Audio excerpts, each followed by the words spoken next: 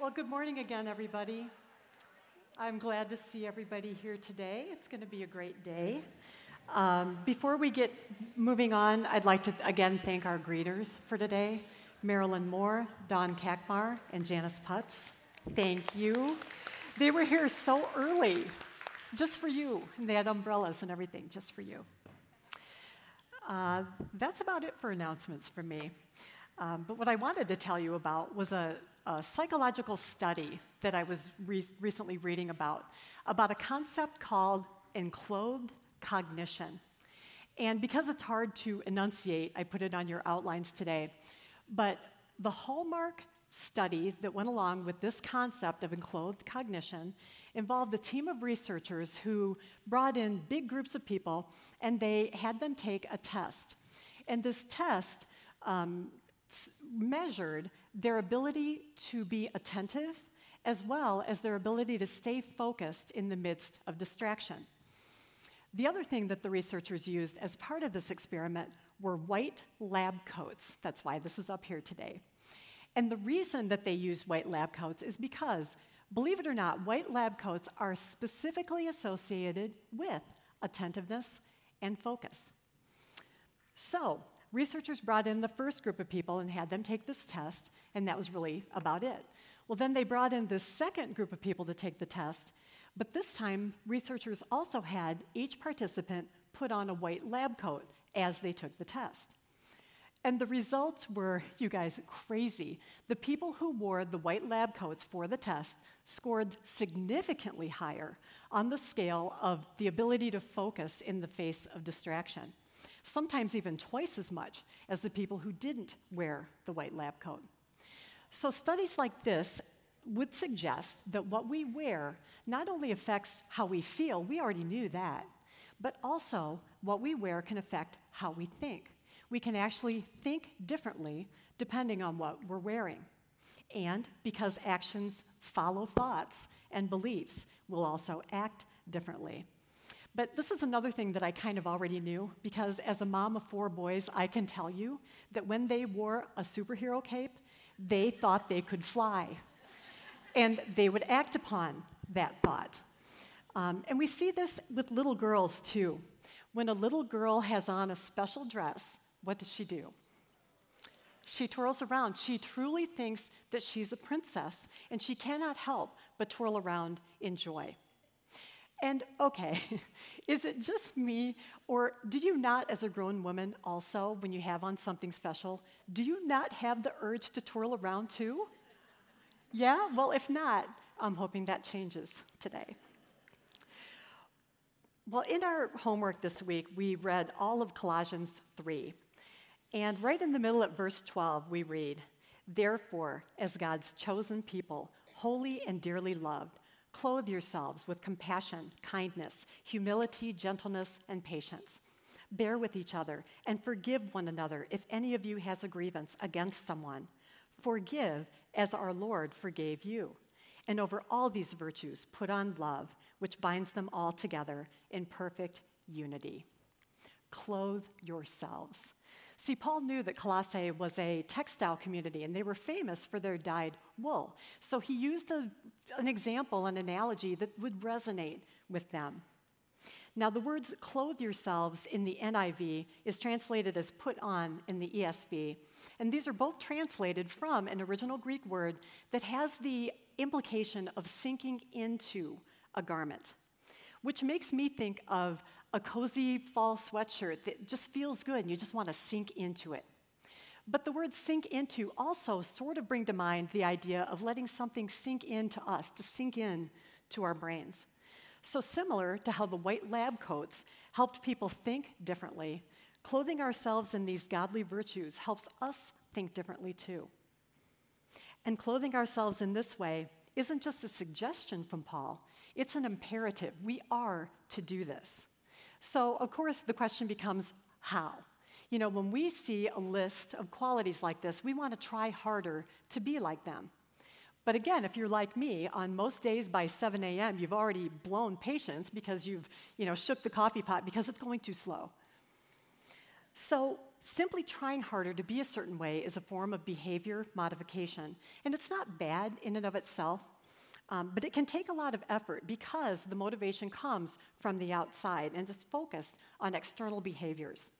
Modifying behavior isn't easily sustainable because the behavior doesn't come from the heart, and the heart matters. So before Paul lists these traits which God clothes us in, he first starts by reminding us who we are at the heart. We are chosen. God chose to pull us out of our former way of living, and we aren't the same anymore. And we might not think of ourselves as holy, but with Christ, we are seen as holy by God because Christ cloaks us in his holiness. And how about the words, dearly loved? Never doubt it, you are dearly loved. And doesn't it just make you want to twirl around to think of yourselves as dearly loved? And yet, it's hard to see ourselves this way because we know the icky things we've done in our past. We know the things that we still think about and do that are really contrary to what we, should be doing. We question whether we really are a new creation, and we hear a little voice telling us that we're going to fail again. In so many ways, we still think, feel, and act like the old self.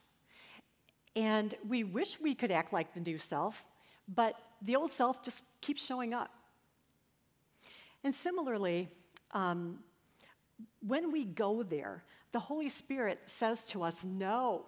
I think he yells, no, you already are this way. These qualities already are you. My husband Mike and I have been married for 32 years, and what would it be like if I went around saying, I wish I could act like Mike's wife? He could very rightly say to me, you are my wife, just act like it. So again, similarly, God declares who you are, and he's provided you a wardrobe, all of us, a wardrobe of compassion, kindness, humility, gentleness, patience, forgiveness, thankfulness, peace, and love. Wear it. Or like a fashionista might say, own it. You are these things, choose to believe it.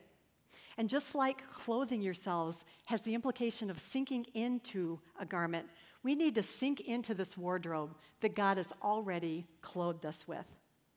And every day, we can remind ourselves who we are and what God has already clothed us in. And the Holy Spirit helps us with this. If you look at the qualities that we're to be clothed in, they look very similar to the fruit of the Spirit, which is the character of Christ. This is the fruit that the Holy Spirit grows in us as we walk by the Spirit, which means we allow him to have his, influence over us in our daily practical living. And the more we listen to him, the more we become really good at listening to him. So God clothes us in the pure white coat of the new life that we have in Jesus. And it's like the Holy Spirit adds color to that coat. It's the color of fruit, the fruit of the Spirit. And those colors are always perfect on each one of us. So we're to wear the wardrobe God has already given us, but we usually don't put on clean clothes on top of dirty ones. We take the dirty ones off first and we start fresh. And spiritually speaking, we should put off some things in our lives that are contrary to Christ's character. And Paul helps us by giving us a list of what these dirty clothes might include. He says, put to death, therefore, what is earthly in you, sexual immorality, impurity, passion, evil desire or lust, and covetousness or greed, which is idolatry. In these you too once walked when you were living in them, but now you must put them all away. Anger, wrath, malice, slander, and obscene talk from your mouth. Paul says to put these to death or to put them away. And these phrases always remind me of the old Kenny Rogers song, the Gambler song, that says, know when to walk away and know when to run. Because, there are some sins that we can resolutely walk away from, but there are other sins we just need to run from. But the thing is, we have to know, we have to be prayerfully attentive to those things in our lives that we need to get rid of. So Paul starts with a list of sins that are easily identifiable, like sexual sins. And we might be tempted to start thinking, wow, this doesn't pertain to me. But just about the time we start feeling pretty proud of ourselves, Paul starts listing attitudes of the heart. And attitudes are like dirty underclothes that aren't as immediately visible on the outside. But sins of the heart are incredibly damaging because outward sins always begin with an attitude of the heart. And generally what happens is we start making one poor decision after another. They might start small, but they start to snowball until all of a sudden we don't even know how we got into the mess we're in. The list of sins that Paul writes here isn't directed at society in general. It's directed at us, at Christians. It's saying that we should be different, that we might have lived this way in the past, but none of these things has a place in our Christian lives anymore because we have a new life. These earthly things might have been familiar to us at one time, but now we're a new self, we're new. So think of a woman in a movie who has been rescued out of a dangerous situation. And she's so thankful and happy about it. She's given everything new, a new life.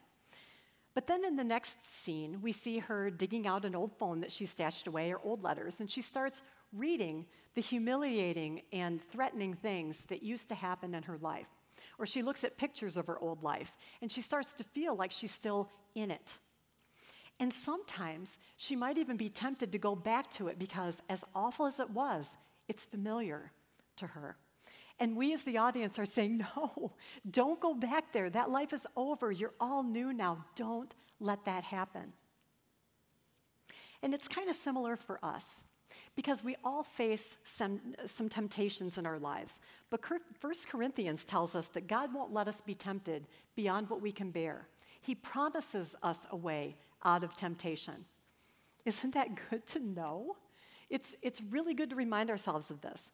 And I think it just gets better because not only are we provided a way out of temptation, but God also promises us that sin no longer has control over us in the first place. In Colossians 3, 1-3, we read, "If then you have been raised with Christ, seek the things that are above, where Christ is, seated at the right hand of God. Set your minds on things that are above, not on things that are on earth. For you have died, and your life is hidden with Christ in God." Your old self, your sinful self, has died, and sin no longer has mastery over you. Before we were in Christ, we were powerless to stop sinning, but now we have the power. So, if there's sin in our lives, we're the ones throwing it a lifeline. We need to put to death the sins that we once wore. And what we think about matters. So in Romans 12:2, we're reminded to be transformed by the renewing of our minds. And like I told my group, I like to think of that as re-wallpapering our minds. And very similarly, Paul tells us to set our minds on things that are above. So what does it look like to set our minds on things above? Do we just sit around thinking about heaven all day? Well, often when we talk about the gospel, we sort of focus on how the gospel and accepting Christ means that we'll go to heaven someday when we die. But it's important, for sure, to know where we're going. But once we accept Christ, our eternity is secure. And the better question than, do you know where you're going when you die, really is, how are you going to live until you do? Jesus declared that the kingdom of God was now accessible through him. He didn't just mean heaven when we die. He meant right now. And when we become a Christian, we have an extra dimension to life. We believe in something the rest of the world can't see. We can see God at work around us, and we notice his activities in circumstances and in people. This is the kingdom of God. These are the things above. This is the place where God's will is done, like Jesus tells us in the Lord's Prayer. Now, these things above are also things inside of us, too, because the Holy Spirit lives in us. And just like a little girl who twirls around in joy because she thinks she's a princess, we, too, are more than we seem. In God's eyes, you are like a twirling princess, and God is the ultimate hero who sees you and pursues you and rescues you. This is the sacred romance, and you are the beloved.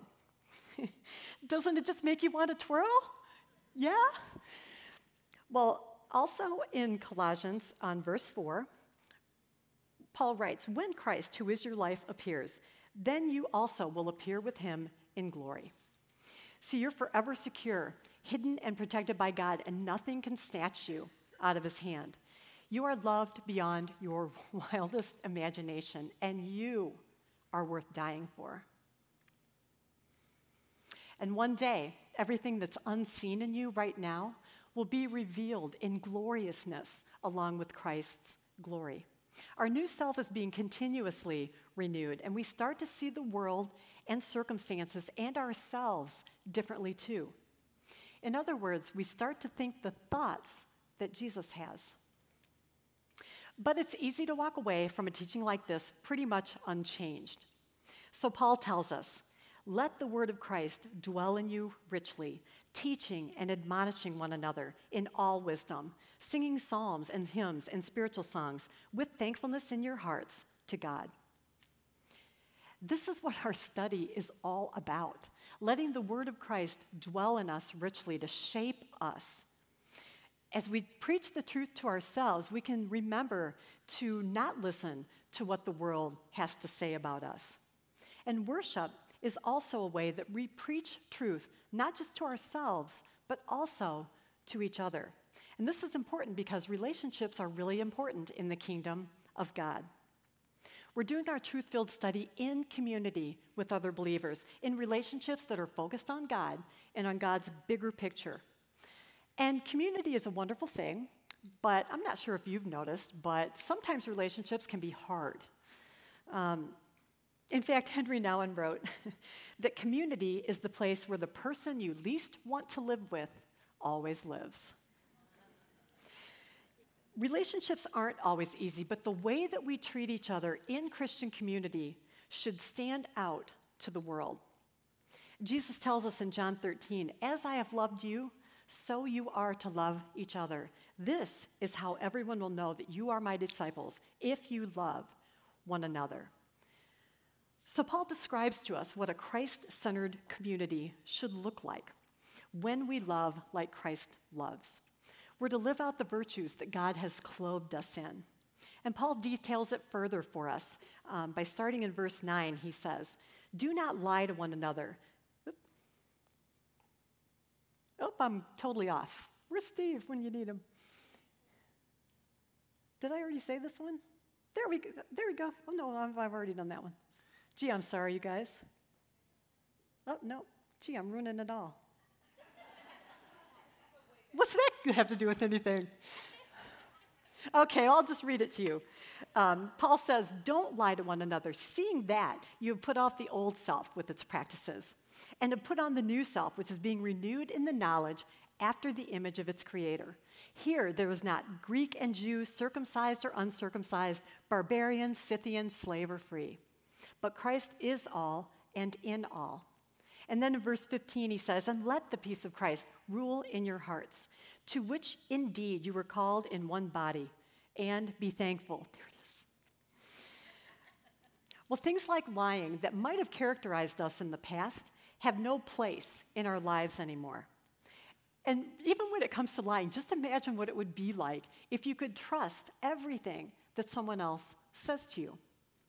And I mean about things much more important than when the sales clerk told me that those pants really don't make my butt look big. In Christ, we're equal brothers and sisters, and there really should be no preferential treatment because of someone's income or age or any of the other things that the world tries to tell us are important. And we're to forgive each other just as Christ forgave us when we didn't deserve it and when we could never pay him back. And all of these virtues that we're talking about really do tie together. I mean, think about it. When you realize how far you are from God's perfection and that he forgave you anyway, how could you help but be thankful? And when we're thankful, we love much. Remember in the Gospel of Luke where there was a very sinful woman who washed Jesus' feet with her tears and wiped it with her hair. And Jesus said, "Her many sins have been forgiven, as her great love has shown."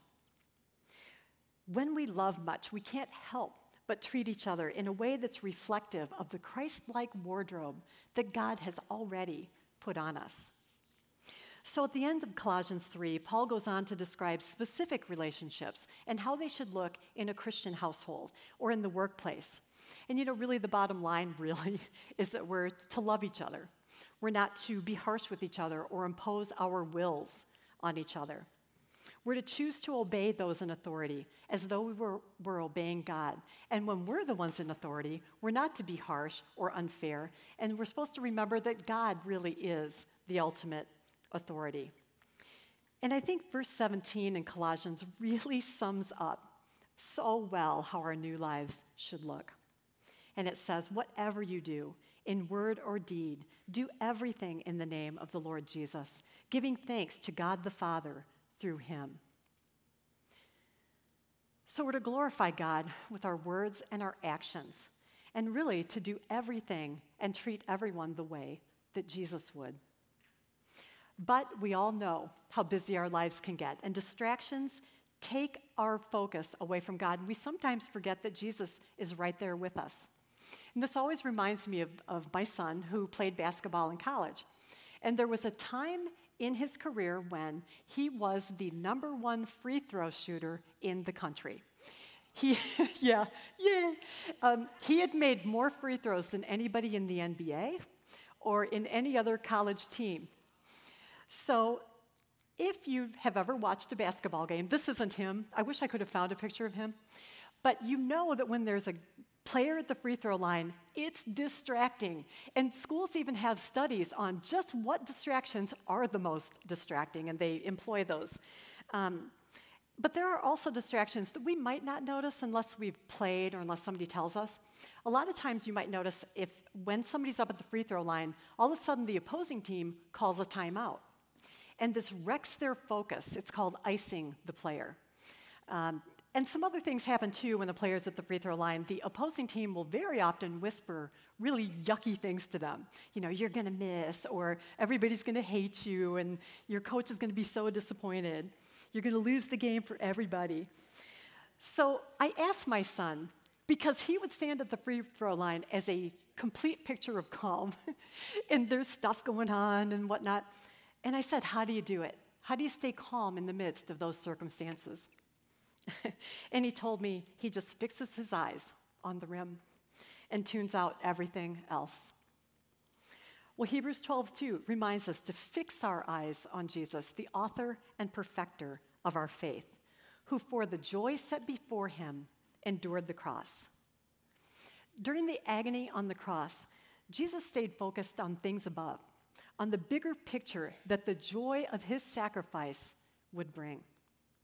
And in our lives, we'll have distractions, things that take our attention away from God, and whispers that tell us that we're going to fail again. There may even be times when we feel iced as we wait on God's answer. But Jesus says, don't focus on those other things. Focus on me. So put to death the things of the old self. Let the truths we're learning dwell in you. Set your minds on things above. And every day, remember that God has already outfitted you in his own white coat that helps you think differently.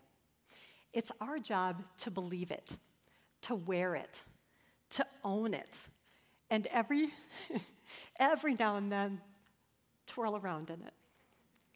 Thank you.